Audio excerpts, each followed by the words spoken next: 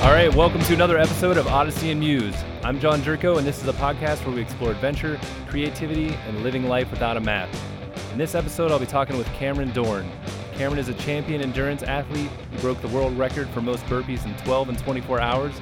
He's a coach at Team Katouf. He uses his athleticism to raise money and awareness for the less fortunate, and he's the founder of the Suitcase of Courage. There's almost too much to cram into one show, so let's jump in.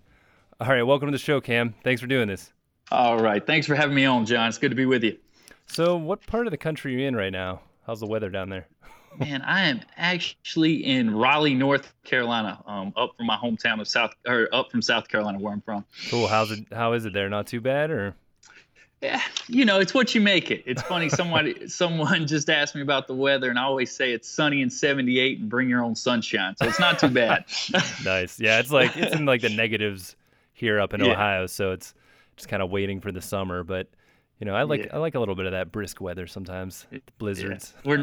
It's technically I think 12 degrees outside, so it's chilly here as well. Still pretty cold. So I want to get into Suitcase of Courage and the record breaking and all that fun stuff, but let's just start with the Krispy Kreme challenge, because you just ran that recently, and maybe talk about what it is and kind of your experience at this last race. I love it. Before we talk about wellness business, we talk about eating donuts. Exactly. All right.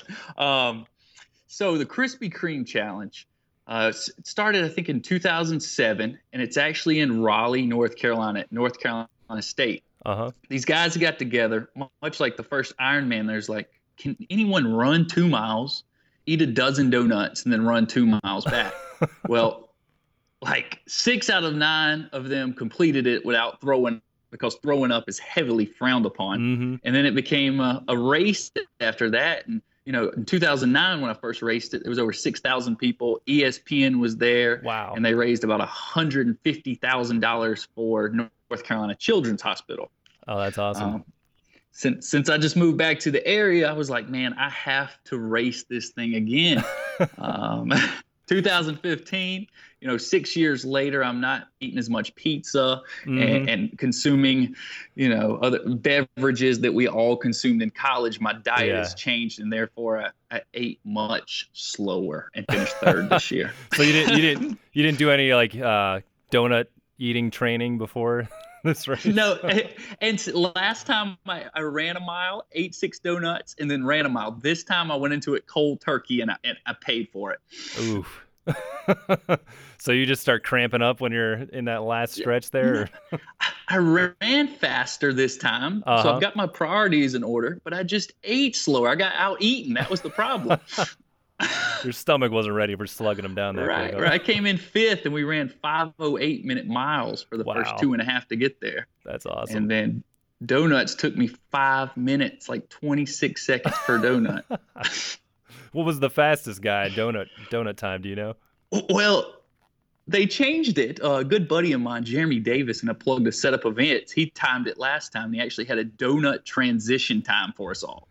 So unfortunately, I don't know how much. I believe I got out-eaten by like a minute, but I cannot look it up in the results. Can't verify it. That's awesome. Yeah. He came in 7th and left first. I know that. Wow. Yeah, it sounds like a fun event. That's pretty cool that they're doing that for charity too, to raise some money. So when did your fitness journey begin? Were you always an athlete growing up and play sports and stuff, or how did it all happen? Yeah, John, I would say team sports. All through growing up, I started playing basketball when I was 4. Played throughout high school basketball and football, but got into the individual sports right after high school. I had a scholarship that kind of didn't pan out the way I thought it would. And, I joined a fraternity, and I was like, what am I doing? I want to be active. I want to compete. I want to make my body feel good, not wake up in the morning like, what did you do to it last night? Yeah, there's only so many like hangovers and stuff you could have before you're like, this isn't great. Right. And we either learn from that, or we just, life heads south if you don't. Exactly. So I saw in your bio there was some mention that there was a friendly competition that kind of got you started on this path of competing in triathlons and races and stuff. So what was that about? Okay. Well, that all started, I picked up a job part-time at the YMCA while I was at Lander University in Greenwood, South Carolina. And when I picked up this part-time job, I was still in the whole football mantra. I was like, man, I just want to get bigger. How much can I lift? Oh, what? If I could go back and meet that Cameron right now, I think I'd slap him at least 27 times. I think everyone goes through that stage, though. Right. I mean, that's all well and cool, but if you bench press or whatever it may be, it's nice to do one rep and then you can go get some water. So I was talking to a friend of mine that worked at the front desk, and he was a runner, and he was a smaller guy, smaller statue, and I'm like, dude, you need to get big. What's up with all this running? He's like, he's like, dude, you're just a meathead. We did not get along. We challenged each other to do each other's workouts for 5 days.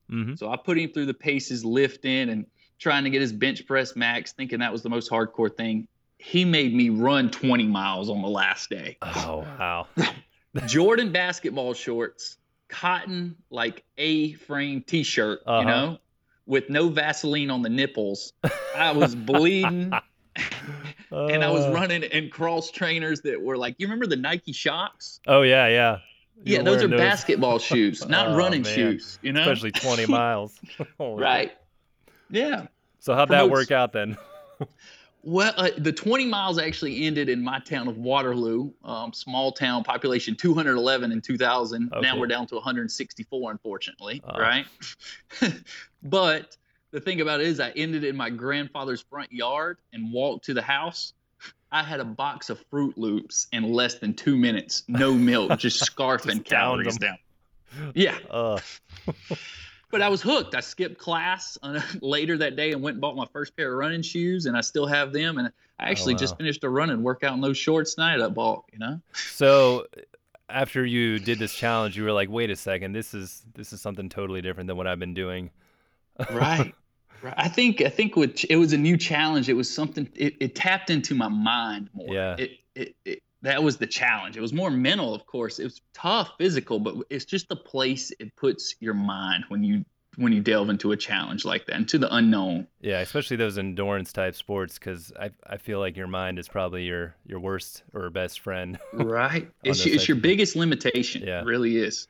So how did that lead into you actually competing and then starting to win some competitions in college? Oh, man, it translated over well because with like team sports, I was the captain of the football and basketball team in high school, and I would wake up in the morning before class and shoot 100 free throws because I read Larry Bird's biography. Oh wow! I just had that personality. I do not want to do anything halfway. Yeah. It's either I'm all in or like making the bed, bud. It never gets made because I don't care anything about it. So once you're dedicated, you're going in. Right. There's no middle ground, unfortunately. So you decided you wanted to do this endurance racing, and you were going for it, basically. Right. Signed up for a 5K. There's a local doctor in town. He was a fantastic swimmer. He taught me how to swim. And I bought a bike, and that power translated over really well from American football with a lot of squats and lifting, and just tried to turn those fast twitch fibers into slow twitch as much as possible.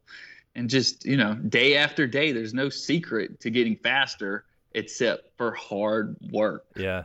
Yeah. So what were some of those first competitions that you started winning?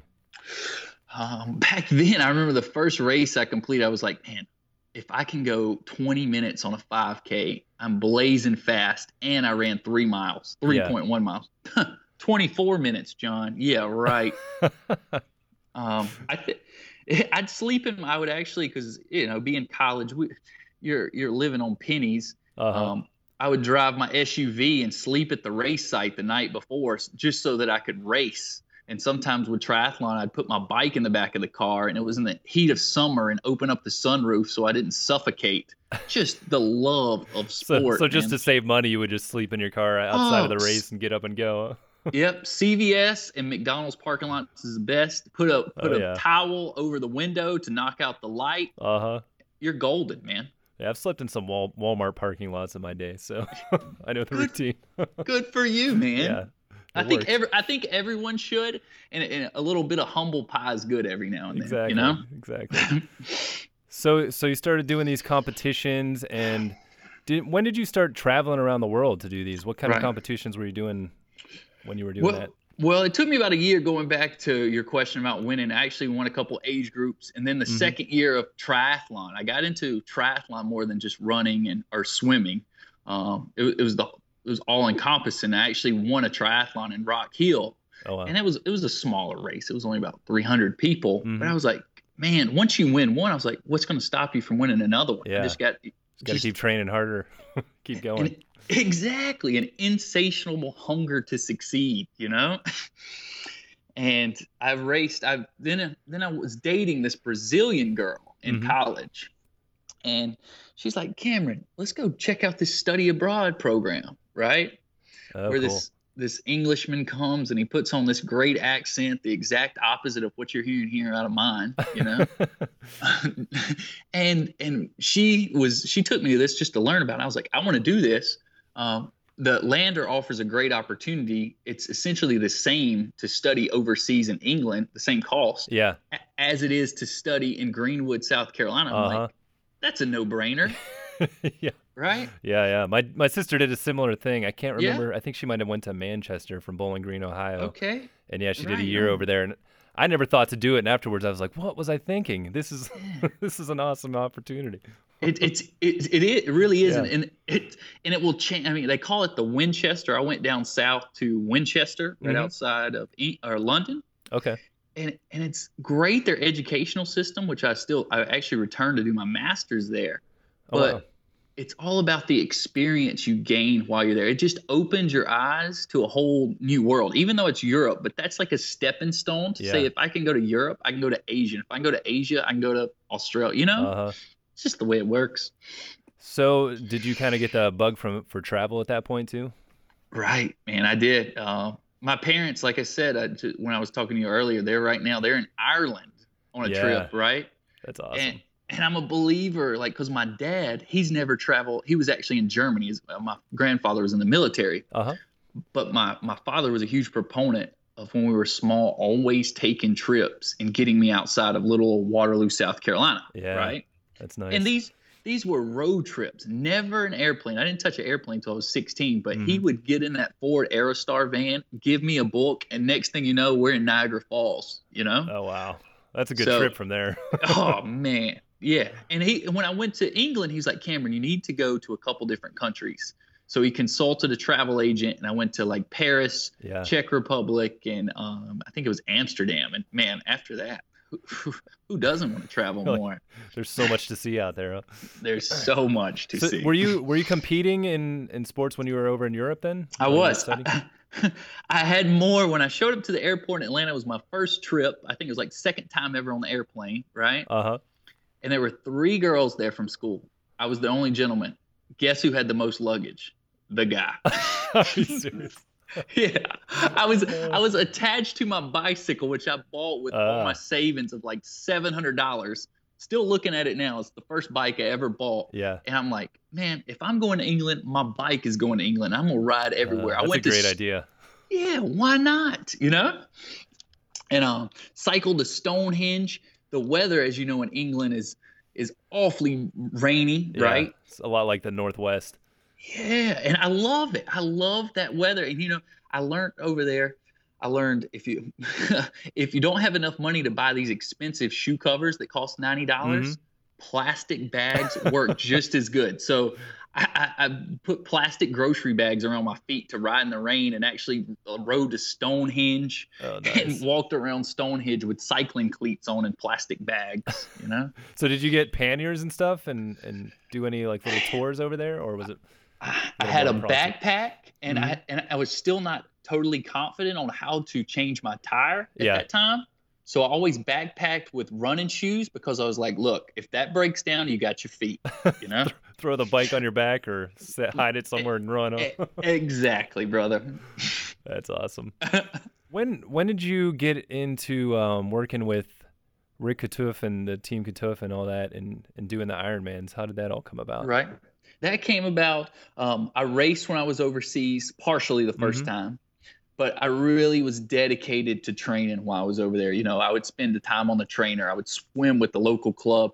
And I came back, and that was the first season that I raced elite back in the Southeast. And I started picking up some wins, and man, there's a great friend of mine. He's in his upper 30s, one of the fastest bike riders around, Chris Olson. We started training together and doing these 80-mile rides that would just make your eyes cry.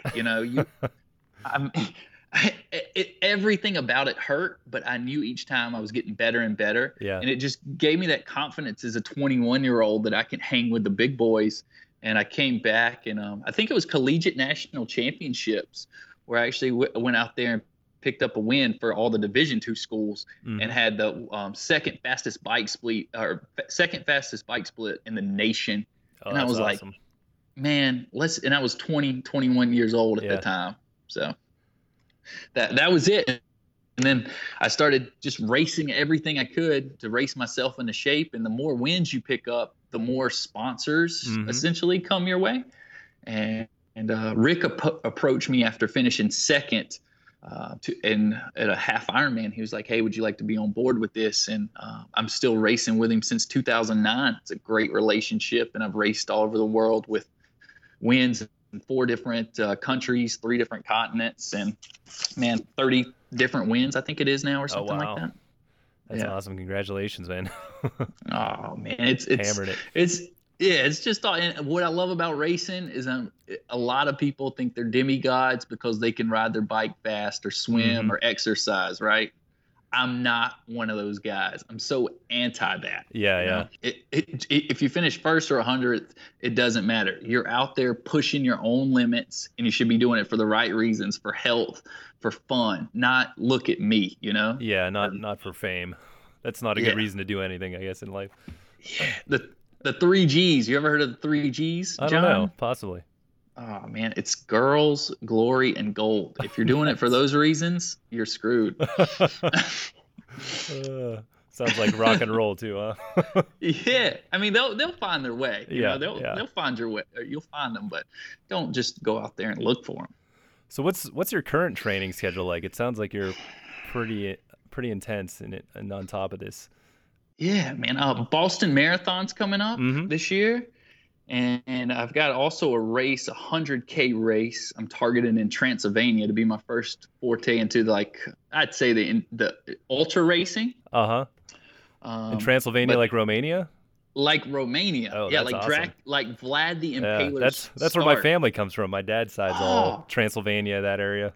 I still haven't gone yet, but I definitely want to make it there. Come on over, John. You got the invite, man. September. Yeah. All right.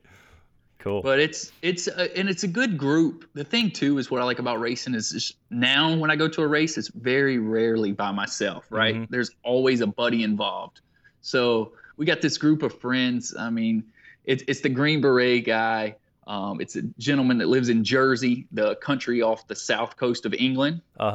Right. And another buddy of mine that works stocks up in New York, and we're just the adventure crew. And we ran with the bulls together, and we're like, dude, let's just push the limits and find a race. And it's got 23,000 feet of elevation gain. Wow. 100 miles, you said? 100K. So 62 miles. Okay. Oh, that's still a lot of running. Yeah. Wow. Well, I look forward to seeing what you do on that one. I'll have to keep track of you. Yeah, it'd be slow. Yeah, slow and steady. That's right. That's right. So how did you get into volunteering? Was it with this orphanage in Thailand when you were doing some traveling, or how did that all come about? That was my first real go at it, I believe. I started traveling and I've got this belief that I want to see more countries, right, than the number of years in my life. Yeah. So I'm always trying to stay ahead of that, right? And when I'm in Thailand, I found this organization. It's right on the border of Burma, actually, Myanmar, which is it's a rough spot. It's probably one of the roughest places in the world right now. And I volunteered at this little orphanage, and these are refugees, Burmese refugees that are just persecuted, right? Essentially. Yeah. There's still genocide going on in that country right now. How crazy is that? Right. And you go over there, and I'm living at this orphanage. It's an old barn, right? There is duck poop all around. That's what that's their food. They raise their food, right? These kids don't have shoes. These kids are falling, scraping their knees. they're just living, I'd say, primitive, right? Yeah. And at first, from a Western viewpoint, I'm like, what's going on here? It was an adjustment, and I've traveled extensively before then. Mm-hmm. But I was like, when I walked in, it was a place I was like, Cameron, I don't know if you can stay at this place. It was kind of disturbing at first, just disturbing, right? It's in an area with malaria and yellow fever, all that stuff. and there's mosquitoes biting you left and right. A flood happened a week before I got there. It killed 300 people, right? But then I stayed there about 2 weeks, and it was one other gentleman from the U.S. that came in. He was working medical, actually, over there. They're not surgeons. He was just a EMT, but he was performing surgery because they don't have enough medical help over there, right? That's pretty intense. It is. And then I started to think about, like, what we have here and how, if we think we really have a problem or it's bad, or it's not really that. It's nothing at all in the grand scheme of things, Yeah, people always say we take it for granted, but you don't even realize what that means until you experience something like that, I'm guessing. Yeah, and you just have to see it to believe it, type deal. And I was just reading one night, and I journal all the time. I call them the chapters of courage. I write it down, and I'm like, from now on, you're not going to come to an observer in a country anymore, right? Some people think we're helping out the economy, spending dollars. But there's nothing bigger than saying, I'm here with you and spending your time to help out a place, right? And I'm just passionate about improving those lives around me. And I believe we can make such a large impact as Westerners right here in our own country. But it's just a multiplier effect when we get outside the country too. A dollar goes so much further in Asia than it does in New York, right? Yeah, I mean, I've heard a lot of people that have traveled through Southeast Asia and say you can pretty much live off of $3 a day traveling.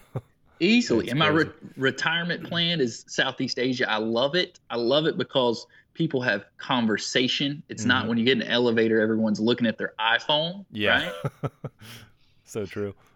I feel like I'm the oldest 26-year-old I know. I love records and VHS. I don't care anything else about anything more. That's a good mindset. So how did this whole decision to volunteer come about? What's spurred that? Right. Well, that decision came about, I guess, we circling back, it was a grander scheme, right? When I went to grad school overseas and I was racing, and then I went to work for a company. I moved to Portland, Oregon after that, John, when I was 21. Great city. Yeah, it's a great city. I think you were just out there. Almost, I was out there on the West Coast. I did a little bike tour myself and went through there. Okay. Really cool you have some voodoo donuts? I did not, but I heard a lot about them. Yeah, that was one of the ones I missed. Right on, man. Well, that's cool to see that you went out there. Yeah. Then you just start doing a run, the Voodoo Donut Run. Yeah, exactly. Well, when I was out in Portland, I mean, it was a dream come true to live out there. It got me into the mountaineering and just the mindset of there's never a bad day because I'm out there running and here it's 34 degrees and raining. Here's this mother pushing 2 kids, like suck it up, Cupcake. Let's roll, baby. But I went out there, and I think one of the most important times and pivotal points in our life is after we graduate college, right? You're ending one phase where everybody's telling you to do this, and you've kind of not got it spoon-fed to you as much, right? Yeah. But then it's up to you to decide what job you choose or where you go or if you make roots right away or not. Okay. And so I went right through and gained my master's and had a job offer to work in Portland. I was like, man, I made it. And then I looked at the offer. And of course, you're young. I was broke for how many years? And they're about to pay me this amount of money. Right. I'm like, oh, you're successful in the classic sense of Americana, right? Yeah, exactly. And then I worked that job and I got my first paycheck and I was like, that's cool. Well, then the second paycheck I got, I was like, after a while, I don't care about the money. Yeah. It's the last thing in the world. And I would drive in every day. You've been out there, and I would look up at Mount Hood where I climbed on the weekends, right? Yeah. And I would sit there and I was like, I can only get this 2 out of 7 days at most, right? And I've got accounts all over the U.S., right? Yeah. And everybody's like, oh, that's cool. You're eating at fancy restaurants and you're staying at hotels. And John, I was going to Orlando. That stops being cool after Disney World when you're 10, Yeah, man. especially living out of hotels. It sounds glorious until, they realize that you go to your job, come back to your hotel, and you're trapped inside of another box. Yeah. You ever seen Point Break? Let's talk about some VHSs. Oh, yeah. Right? They're in their metal coffins driving, Uh-huh. I respect, right? If someone really wants that type of lifestyle, they can have it. Yeah. But it's just not for me, and I'm the first one to say it, Mhm. right? Well, I started just driving in and just starting to think about myself. And I'm a single guy. I'm 26. I have no debt. I'm like, what is keeping me here? Yeah. There's a whole big world out there to explore, right? And I'm like, and that's a big decision because you've got that paycheck, right? Mm-hmm. You've made it, and each year you'll make substantially a little bit more and more Yeah. and more, right? Yeah. And everyone else thinks you made it and would think you're crazy to leave it. Right. a lot of pressure. Exactly. But my family always supports. Yeah. I was financially responsible. Mhm. I'm never a believer on relying on someone else. I say paddle your own canoe. If you can't paddle it, get out. Right. But then I went and I climbed Mount Hood one weekend with a buddy. Right. Mm-hmm. And then I climbed Mount St. Helens the second day. Well, my sunscreen broke down so much that I came off the mountain with 2nd-degree burns. Oh, wow. Right? And I had the flu going into it. And it also led me to have like an airway and walking pneumonia, like an airway that was pinched or whatever, right? And walking pneumonia. Gosh. Yeah, I've got the picture of it. I look completely, my face is all like Fried blistered up. Yeah. I couldn't fit an actual like collared shirt on over my arms. I had to drain the blisters and cut the shirt so it would fit over my arms, right? Ouch. Well, I'm not going to miss a day of work because that's my position, Yeah. and my duty. I go into work and my boss said, Cameron, you need to think about what you do on the weekends because it affects what you do during the weekday. Didn't like to hear that. Not at all. Because, I've got 4 or 5 different reasons why I could take for short-term disability for crying out loud, right? Yeah. And you're coming sitting in and putting in the work and time. Dude, exactly. Even though you're in pain. And I was the youngest one in the office by 10 years, Mhm. right? And I'm busting my butt. And I'm like, yeah. And I filed it away in the back of my head. And I'm like, no, this is not for me. Yeah. So I respectfully, like a couple months down the line, I was like, I'm going to go out and I'm going to travel around the world. So I had enough money saved up and I walked away from my position at the location in Portland. Mhm. And I did not have another job lined up, but I had a plane ticket to go to the Camino de Santiago and walk 600 miles across Spain and run with the bulls. And that's all that wow. mattered. Yeah. That sounds like an awesome adventure. Yeah. So cool. So that's that's how it all started then, the journey around the world. Right. That's how all travel started. And then on a grander scheme, I've always been a believer in the suitcase of courage, and it's been around the mantra since like 2008 with friends. But Talk about that a little bit. What is a suitcase of courage, and how did you come up with the name? Right. Suitcase of courage, man. Old school, nostalgic. I love old suitcases, right? Mhm. And this goes back to after a half Ironman in Greenwood, after racing, the same friends that always adventure together were like, man, we're not just going to race the half Ironman. We're going to race the half Ironman and go hike the Appalachian Trail, a section of the hardest trail the next day. Right? I love it. Middle of summer. Crazy. Dehydration central. We took water purifiers. Uh-huh. There has to be water for that to work, How did that turn out? Yeah. So the funniest part, it's hilarious. You're on the interview. Everything's falling together. My buddy in England, Piers de Gruchy, Suitcase of Courage came about. It was just playing on words. And the Suitcase of Courage came about when Piers were hiking up this hill, just mad pace the first hour and 15 minutes. My buddy Austin Brown is leading. And Piers has like shape ups on, man. He's got like no laces. We're right there at Clingman's Dome in the Great Smokies in Tennessee. Yeah. And this cat from England is wearing shape ups. That's hilarious. With shorty socks. Wow. So for him to keep up, He's got quarter-size blisters 45 minutes or an hour into a 4-day 80-mile hike. Wow. And he did not complain one bit. So we was like, dude, you're digging into the suitcase of courage. That's just how it came about. And I'm just kind of a joke, play on words type thing. As a joke. And the suitcase came about, and for no, it's really not. It's the suitcase of whatever you want it to be, John. You know, whatever fuels you, whatever your passion is, that's what it is. And for me, my passion is finding fear. Right? Yeah. Like I look for things that just scare me. Okay. And the older I get, the harder they are to find. You know. And when I know that stuff scares me, I know that I have to have my suitcase of courage packed to conquer it. So, man, I'm like, why not carry this old suitcase of courage wherever it is, to the airport? It's just my go-to. It's a tangible suitcase. So, yeah. So you actually wrote the word courage on one of these old suitcases then and started carrying it around? Exactly, man. I don't believe in rolling luggage. I think it's normal, you know, and boring, and I see it as a great way to get in an arm workout through the airport, right? I like how you're always thinking of ways to combine. Yeah.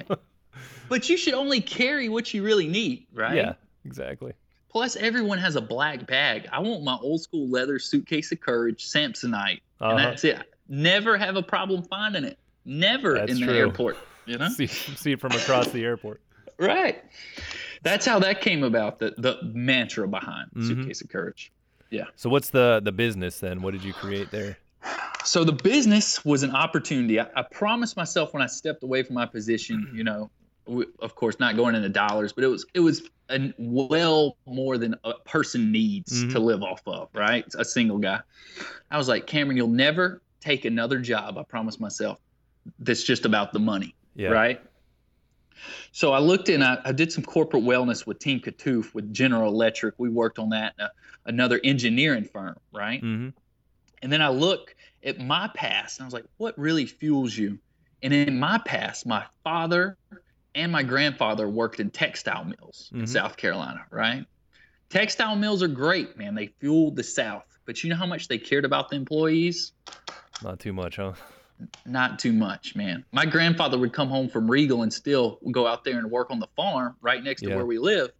But you know what? He couldn't sleep in the bed at night with my grandmother because his back was shot. He'd have to sleep in the floor, right? Yeah. Not cool no. at all.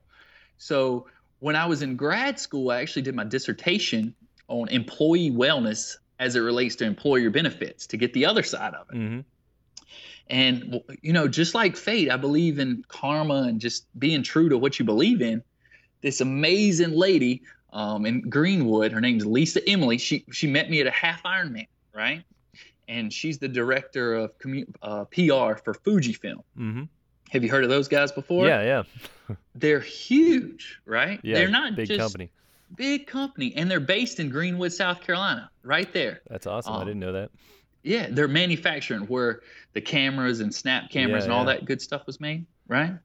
And it goes back to support what the Suitcase of Courage is all about. Small town does not mean small opportunity. I mean, that's a super small town, right? But it was the catalyst. They brought me in to design a wellness program just for that one location, right? And we lowered the musculoskeletal injury rate 80% with the average age of 48. So injuries are supposed to go up with the aging workforce, right? We brought them down by 80%. Yes, that helped their employer, but that also helped those employees go home happy and healthy. Yeah, exactly. Gave them a better quality of living. Right. And I trained 15 trainers, built a gym on site. They're actually 25-minute classes, yoga to boot camp to Let's Dance, led by their fellow employees. And people can come and take those classes throughout the day. That's in there. So this is all within their facility then? This is all within Fujifilm Greenwood's facility. That's pretty amazing, yeah. Designed it. Well, going back to the business, they hired me as a consultant and as a Suitcase of Courage. So I created the Suitcase of Courage. Of course, I was like, what else do I name a business than the Suitcase of Courage, right? That's a great name. Yeah, and the suitcase for that side of things applies to business, meaning you have to know the business. So embed yourself with the suitcase, right? And then it takes the courage saying, hey, I'm a manufacturing business. We're going to outsource our wellness offering. Therefore, they're invoking courage. So it's a nice little play on words there too. That's pretty cool. But that program was so successful that Fujifilm Holdings out of New York picked up the idea of what I was putting down, and I had a trip planned. Right, it was a short-term gig in Greenwood to come in and do. It's like any consultant, you're in and you're out, right? Yeah. Well, they picked up on it. I went to Peru actually this summer to climb and had that trip booked. This fantastic lady out of the director of benefits, she comes down and she's like, Cameron, I know your lifestyle. I know how you are. Would it interest you to do this for us, right?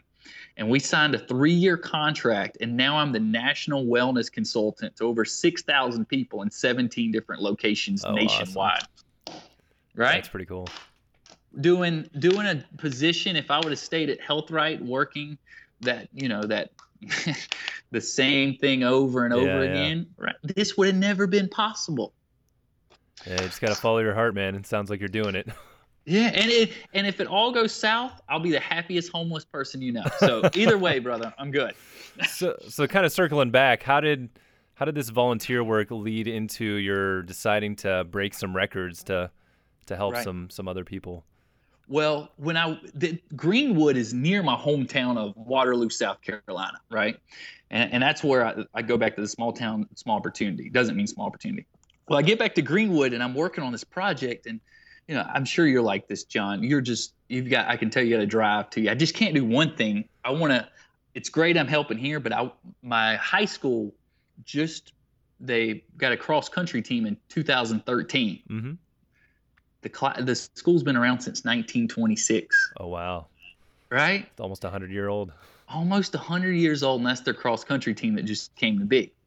So with racing at the top level, the coach, she asked me to come over and put some workouts together for them and design the workouts, right? Mm-hmm. And I was like, sure thing. I come over and design the workouts, but I look at the kids, and the kids were just like what I started out in. They didn't have the right shoes, right? But these kids, we're one of the lowest funded districts. We are the lowest funded district in the state. I know that for a fact from the superintendent. And I'm like, we need to do a fundraiser to get these kids shoes. Mm-hmm. And each of us has our own different skill set. And I started looking, I was like, what could be a fundraiser to get these kids shoes? I was like, you got to do something crazy. You got to do something intense. And then I looked, I was like, South Carolina's never had a Guinness World Record holder for an athletic achievement.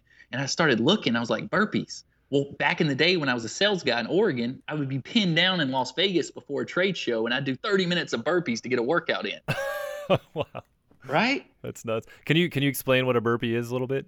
A burpee, according to the art of manliness, is the most difficult exercise known to man. Dead serious. It is pretty intense. Yeah. You burn about 3 calories for each one. Originally created by a Turkish general, because you go to the floor, you jump to the floor in a push-up position, essentially, and then you get back up and jump. He created that as a test for his infantrymen to show how they could jump to the ground, essentially to dodge bullets and then get up and keep charging. Up and shoot. That's why it's named burpee, because it was General Burpee that came up with it, right? They're known for a lot of different plenty of other different names, but I'm not going to say them on here. So you decided that you would try to break the world record for most burpees, and was your original goal 12 hours or 24 hours? Or 24 hours. It was only after I noticed the 12-hour record like 2 weeks before that I contacted Guinness. And I was like, hey, can I go for this as well? And they're like, sure, Might as well nail 2 at once. Why not, man? But it was the reason to do that was the fundraiser for the kids, right? Going back to what I believe in. It's cool that I've got a good record or a world record and all 2 of them. But the goal was 10,000 burpees for $10,000. And that was to also help out Peru. So I was going down to Peru to climb, and I knew that dollar could go further. So we outfitted 60 kids down there with all new academic materials for a year, built a 2-story Tower of Power climbing structure to get kids out and playing, wear Scholl's high, new running shoes, new Garmin's, new running shorts, all new gear, all from that fundraiser. Oh, that's great. So how did the actual record-breaking experience go? What was that day like? Did you like know pretty well that you were going to be able to do it? Or, I mean, what's the most burpees you did before attempting this? Scottie Pippen is my favorite basketball player, and I was like, I'm going to do 3,300 burpees in honor of Scottie Pippen, right? Because his number. And that was 4.5 hours, or it was somewhere around 4.5 hours. Yeah. And that completely sucked, man. You know? So you've done that many, and you were going into this knowing you were going to have to do 10,000. Right. But I applied the training methods, being an endurance athlete, working with Team Katouf and doing my own self-study. There's nothing like heart rate training, right? Yeah. So I just went by my heart rate. I fueled Krispy Kreme challenge back in the day, fueled me because I knew I can stomach anything and everything and not throw up. Yeah. Right.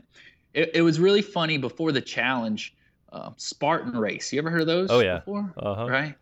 Well, Spartan race is cool, but the founder of it contacted me. He was like, that's impossible to do those many burpees. There's a video of him saying that. He tried and he failed. Right. Yeah, and he's pretty intense guy too, because didn't he do these like almost death race type things before coming up with the Spartan race?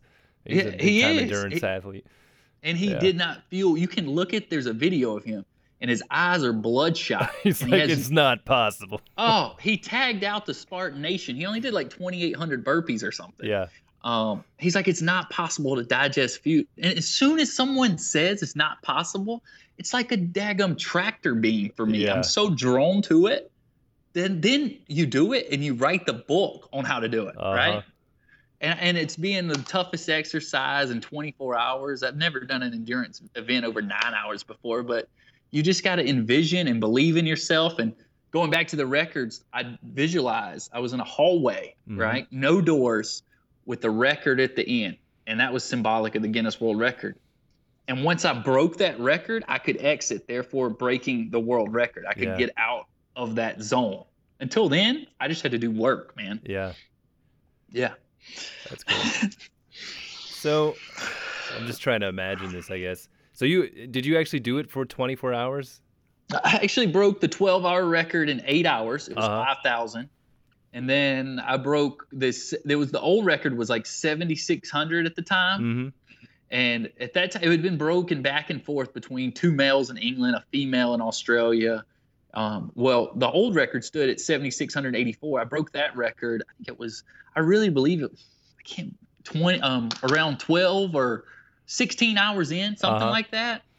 And I sat down, I finished 10,000 about hour 21 and a half. Yeah. And after that, man, I sat down and had sandwiches. So, I mean, were you taking like little breaks in between, or did you just pace yourself and just keep going that whole time? Right. So the first hour I did like 800 and kind of descended on each one. I would go by my heart rate. Once I broke the 5,000, I tried to take a nap, which I'll never do again. If I don't even want to think about doing that again, John. Thanks for putting my mind there. So that nap didn't go well then. That nap did. The funniest thing is, it's in a small gym, a personal training boutique gym called the Sweat Box, right? And they closed the door and it's like, let Cameron sleep. Undoubtedly, I was so delirious that I'm just talking to myself in the room. And then the next thing you know, they've like, Cameron, you had on Rolling Stones and you were in there singing. I do not remember any of that. Are you serious? You were just hallucinating, basically. And that was at hour 8. I was so out of my mind that one time, it was like 6 o'clock the next morning. And I was like, I need a toothbrush. My teeth are dirty, right? I have no skin left on my knuckles. I mean, everything's bare bone. I've had 2 toenails fall off already. Wow. Okay. And I'm just like, that's all part of it. I'm not one. Suffering is kind of addicting because it puts your mind in such a different place. Yeah. Well, my father grabs a toothbrush. Of course, he opens it for me to brush my teeth while I'm sitting there doing burpees. Well, he hands me this toothbrush. I start arguing with my dad, Hoyt Dorn. That's his name. I'm like, you're giving me a used toothbrush, right? He's like, Cameron, it's a new toothbrush. And I could get it. Yeah. And we're sitting there having this whole argument. I stopped doing burpees for like a minute, and I was like in a serious argument with my dad. I was like, there's no way I'm using your toothbrush. I was like, that is dirty, Dad. Your mind was just gone then. Oh, my eyeball I lost like 13 pounds during the day. And even taking in 6 days worth, I took in almost 20,000 calories that day. I had such low sodium, my left eyeball at 9,200 shot to the left side, and it got stuck. Oh my gosh. That was intriguing. When the doctor comes over, Dr. Bridges, he's like, "What's? Whoa!" He looks at it like that. That's not right. Yeah, I drink half a jar of pickle juice, and I was back at it. Wow, that's amazing. Oh, congratulations on breaking that. Oh, thanks, man. Cool. Maybe just digging a little deeper.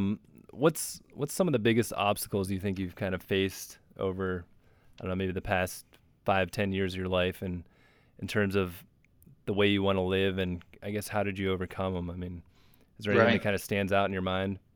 Great question, man. I think the whole thing being from a small town, right? That mentality. That everything, it's great. Small towns are awesome, but there's a whole big world out there that's made to explore, right?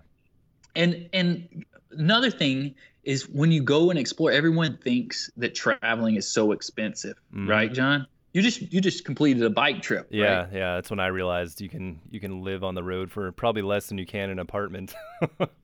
No doubt about it. Yeah. Man. And from a business background, you familiar with the SWOT analysis before? I don't know. I don't think so. It's like your strength. It's classic business. It's strengths, weaknesses, opportunities, and threats. Right. Well, instead of threats at the end, I was like, how can this apply to my life? Instead, put limitations. Yeah. Right. So you put a circle, and then you put an S, right, and then you put a W across on the other quadrant, right, and then an O down at the bottom left quadrant, and an L over in the right, and that's your limitations. It's easy to work on the left side of that circle, right? Yeah. Our strengths and our opportunities. However, it's when we address our weaknesses and our limitations, that we truly open our eyes to the possibilities out there, right? So I'm great at exercising, okay? It's awesome to go out and run 2 miles. It's the hardest thing for me to do is sit at a computer and type up a document for 2 hours. But I come to value when I conquer those weaknesses even more. And that's why I try to search them out. And I think holistically, if you can do that as a person, to say enlightenment or whatever you want to call it, that's when we truly tap into so much potential that we have, right? Yeah. I like how you said earlier you like to search out for fear and just go for it and conquer it. I mean, where did that mentality come from? How did you kind of develop that? Looking at things, the whole thing about looking at a decision, right? What does someone tell you? Maybe the first thing you do when you're making a big decision in life, John. What are you supposed to weigh out? The yeses and the nos, the good and the bad, right? Pros and cons. The pros and cons. But I found that with indecision, you just sit there and you're on the fence. You're not doing anything. But once you make a decision, you're on a path, and every path will lead you somewhere. Yeah, right? That's true. And the beautiful part is like 180 degrees south. The future is unwritten. It's unknown. It's only when we walk into the unknown that we answer those questions you never were there in the first place. Yeah. And I'm always looking to go where I've not been before. Yeah, I think that's part of what maybe a big problem today is just, I know I've fallen in this trap where you have access to the internet and all this information and stuff, and every time you want to make a big decision, you feel like, well, I'll go and research it, and you start reading all this stuff and looking all this stuff up, and eventually you just realize that you just got to go out there and do it because you're never going to have all the answers. And I feel like there's a lot of decisions in my life, at least, that I could have made quicker if I would have just gone for it instead of trying to search for all the answers ahead of time. So I kind of like what you're talking about. It's like information overload. Yeah, overload. I get it, man. It is, exactly. I had a friend one time, he said to me, it was actually pertaining to racing. He was like, man, I have everything I want to see here in the U.S. And I got back and I finished third in a race. And his wife mentioned to me, I just got back from Egypt climbing the pyramid. I paid $4 to a guy and climbed the backside of the Giza pyramid. Right? True story. I got pictures of it. Wow. And I get back and I finished like at that race. I didn't win. And she says to me, she's like, Cameron, you could have been beating my husband right now had you not take those 2 weeks and went over there where it was dangerous. I was like, oh my gosh. Yeah, I wouldn't trade those 2 weeks for anything. Yeah, are you kidding me? Yeah. So that's what it's all about. It's just a mantra. And if we don't see, we've got limited time, man. There's a quote: "When was the last time you did something for the first time?" Oh yeah. And I try every day, right? Yeah, someone actually sent me a birthday card once with that exact line on it, and I still hang it on the wall. It's a good one. Dude, there you go. Uh, Less TV, more living, man. yeah. So what are some of your daily habits and rituals that motivate you and keep you training at such a high level, or just kind of operating in this mindset? Is there anything that you do every day? Exercise is integral to Mhm. it, right? And it's productivity. If I don't exercise, I'm not on edge. I'm not at the best, I would Mhm. say, right? I'm still working, but I'm working 70%. And I'm a believer in I'm strong about 8 to 5 or 9 to 5 does not mean productivity, Yeah. right? Running your own business and training at the top level, you're on 100%. There's no off button essentially, right? Yeah, yeah. The power off button is like, man, when the lights go out and you pull the plug and you're in bed and you're done because you can't stay awake. Mhm. So during the day, I have to chalk it up to Americanos and exercise. Cool. So do you have an idea of what's next in terms of maybe some records you're going to break, or places you're going to travel, or any new business prospects? Kind of. Right. I do have. There is some records where I've applied for some other Guinness World Book of Records. Once again for a fundraiser. That's going to launch with I'm working with a 501(c) this time, because last time I came in and I took the funds and I distributed them myself. Yeah. Well, I want to make sure all that gets. Of course, that's a separate account. All that got distributed. Yeah, yeah. But I'm like, that was a lot of work Yeah. doing that in itself. And now I'm about to move to Seattle in June. I'm in Raleigh until then. Planning these wellness programs takes a lot of time. That's a limitation, you know. Mhm. And so what I need to do is just partner up with others. And a friend of mine, he actually was a Marine, and he's got paralyzed by diving into a swimming pool. Oh wow. But he was kind of down for a little bit, not much, but then that was 20 something odd years ago. Mhm. And now it's his charity is called ROAR, Rediscovering Outdoor Activities and Recreation, Yeah. right? And it's all based about get up and get moving again. Mhm. So we're going to do a benefit for him. We're still shaking out. I would say the exact record, but we're still shaking out of which one it will be. But let's just say it involves endurance and very heavy things. Cool. Be excited to see that one. and then traveling. I want to go climb. Once again, I love mountaineering. I love Nepal. Climbed 2 months this summer down in Peru. But with running the business, I'll climb in the Northwest this summer, do some speed ascents of Mount Hood and Rainier, actually try to run up them with gear. Oh wow. And race in Transylvania, Boston Marathon. So that's the imminent horizon. And Jamaica in 3 weeks. Sorry, I forgot. That's a pretty good lineup. Yeah. 2015 is going to be good. Right. Do you have any recommendations for people in terms of like a favorite book or movie? Maybe something that you've, given to people the most? Right. We're actually that's a great segue. Did you by chance see the Be Awesome Waterloo sign? I don't think I did. Right. So that's in Waterloo. It's a sign on a small country road that's kind of like the landmark now. People stop and get their picture made with it. And it says Be Awesome Waterloo. And now it's grown larger, and actually had a friend of mine from Waterloo. He's an artist, paint with a suitcase of courage, Be Awesome Waterloo. And we established a little free library there. Oh, cool. And have you heard of those before, the little free libraries? No. So it's an actual Waterloo, South Carolina has no library. It's 12 miles to the nearest library, right? And I'm a believer in, like you brought up a great question with the books. So we put 40 or so books that's been donated in there, and it's registered on Google Maps. You can search it and go up there, grab a book, exchange a book, and read, and open your eyes to a whole new world right there in Waterloo, South Carolina. Oh, that's cool. That's a Right. good service. Yeah, and that's my vision for that as well. We're working to bring them in some other smaller towns. But in there's Endurance by Shackleton, right? Uh-huh. Classic polar explorer from England, a great story of leadership, 497 days on an Arctic ice cap, and all his men lived, right? Oh, yeah. Yeah, that's an amazing story. Amazing story. That one I would recommend. Mm-hmm. I would recommend also The Greatest Generation by Tom Brokaw. Oh, okay, yeah. Right. And then Those are short stories. You can pick it up and read it about the Greatest Generation, those from World War II, about how they come from nowhere, USA. They go fight in this foreign land they've never been to, but then they come back and they positively influence where they're from. Yeah, that sounds like some great stories. I've seen that book. I've never read it, but I'll have to check it out now. Right. And then Bear Grylls. Bear Grylls has a book. I bought it in New Zealand and read it. I've read it 5 times. Oh, really? Since then. Yeah. That's awesome. I mean, I watched the show a bunch back in the day when it first came out. It's short one-liners and small quotes. Yeah. It's called The Survival Guide to Life. Oh, cool. And this thing is beat up. I've wrote on about every page of it, just mantras. And I carry it with me. I'm looking at it right here. But I would recommend those. And then recommend like YouTube motivation. It's like brushing your teeth. If you don't get it every day, man, they're kind of gonna get dirty, That's not true. so good. Stay on the sharp side. Yeah, there's a ton of good motivational videos out there. Some Arnold Schwarzenegger ones are some of my favorites. Oh, right. His 6 secrets to success. Yeah, that's it. Yeah. Yeah. He's like, well, if you sleep 8 hours, I suggest you sleep 6.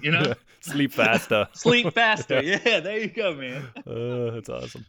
So kind of just closing up, do you have any advice for people that maybe want to do something big with their lives or break some records in their area interest, and maybe just like how do you feed your vision, and what are some ways people can kind of go after their passion? I think I can sum it up on I'll sum it up with be the most enthusiastic person you know. All right? Enthusiasm is that little edge that always gets you over the top, and it's doggone infectious, man. Right? That's true. You surround yourself with those people. You're a combination of your 5 closest friends, we always say, right? I believe that too. It's so true. And that's what's around you. I mean, be cognizant of that. I tell my friends all the time, I'm like, look, if someone comes in your house and they just bring a bag of trash in and throw it down, right, and open it up, you're going to tell them to pick that trash up and get out, right? The same thing. Your mind is your most powerful weapon. If they come into my mind, they're laying down trash, or we'll call them dream stealers, whatever you want, and they're saying you can't or you won't. Yeah. I'm like, you know what? Hey, I respect you, but how many other people are there in the world? I don't need you around me, right? Exactly. And that comes, it's a lot of people, the hardest thing is to say no, a lot of people, they say, right? But I'm like, I don't want to be around that kind of person. So just be cognizant of your surroundings. And then also there's a quote by Theodore Roosevelt. It's like, the credit belongs to the man that's in the arena. Have you heard that one? I don't think so. That's a good one. I'll say it a little bit more. Yeah, the credit belongs to the man who's in the arena, whose face is marred by dust and sweat and blood. And at best, he achieves high triumphant, but if worse, he fails. But his soul shall never be with those cold and timid souls who knew neither victory nor defeat. Yeah, that's a great one. Right? So, what's it matter? What do you have to lose? It's a fight against yourself, no one else. Get in the arena, get a little dirty. Yeah, exactly. You only live once. So go for it. That's right, man. That's right. Cool. So where can people find you online? Check out the website, www.suitcaseofcourage.net. I'm still old school. I only have one form of social media right now, but Facebook. You can find me on Facebook at Cameron Dorn. Right? And yeah, that's about it. Cool. That's all you need. Yeah. Well, all right. I really appreciate you doing this with me, and you have tons of great insights, and you definitely have an enthusiasm about you. So I appreciate you coming on this podcast and spreading it to everyone else. So thank you so much. Glad to be here, man. You got me fired up. I think I'm going to have to go for a run after this. Awesome. All right, man. So you can follow me, John Jurko, at John Jurko on Twitter and Instagram, and find more about Odyssey and Muse, including the show notes for each episode at odysseyandmuse.com. But most important, go to iTunes and subscribe and rate the show. That's how the show gets noticed and grows. So thank you for listening, and until next time, follow your true north.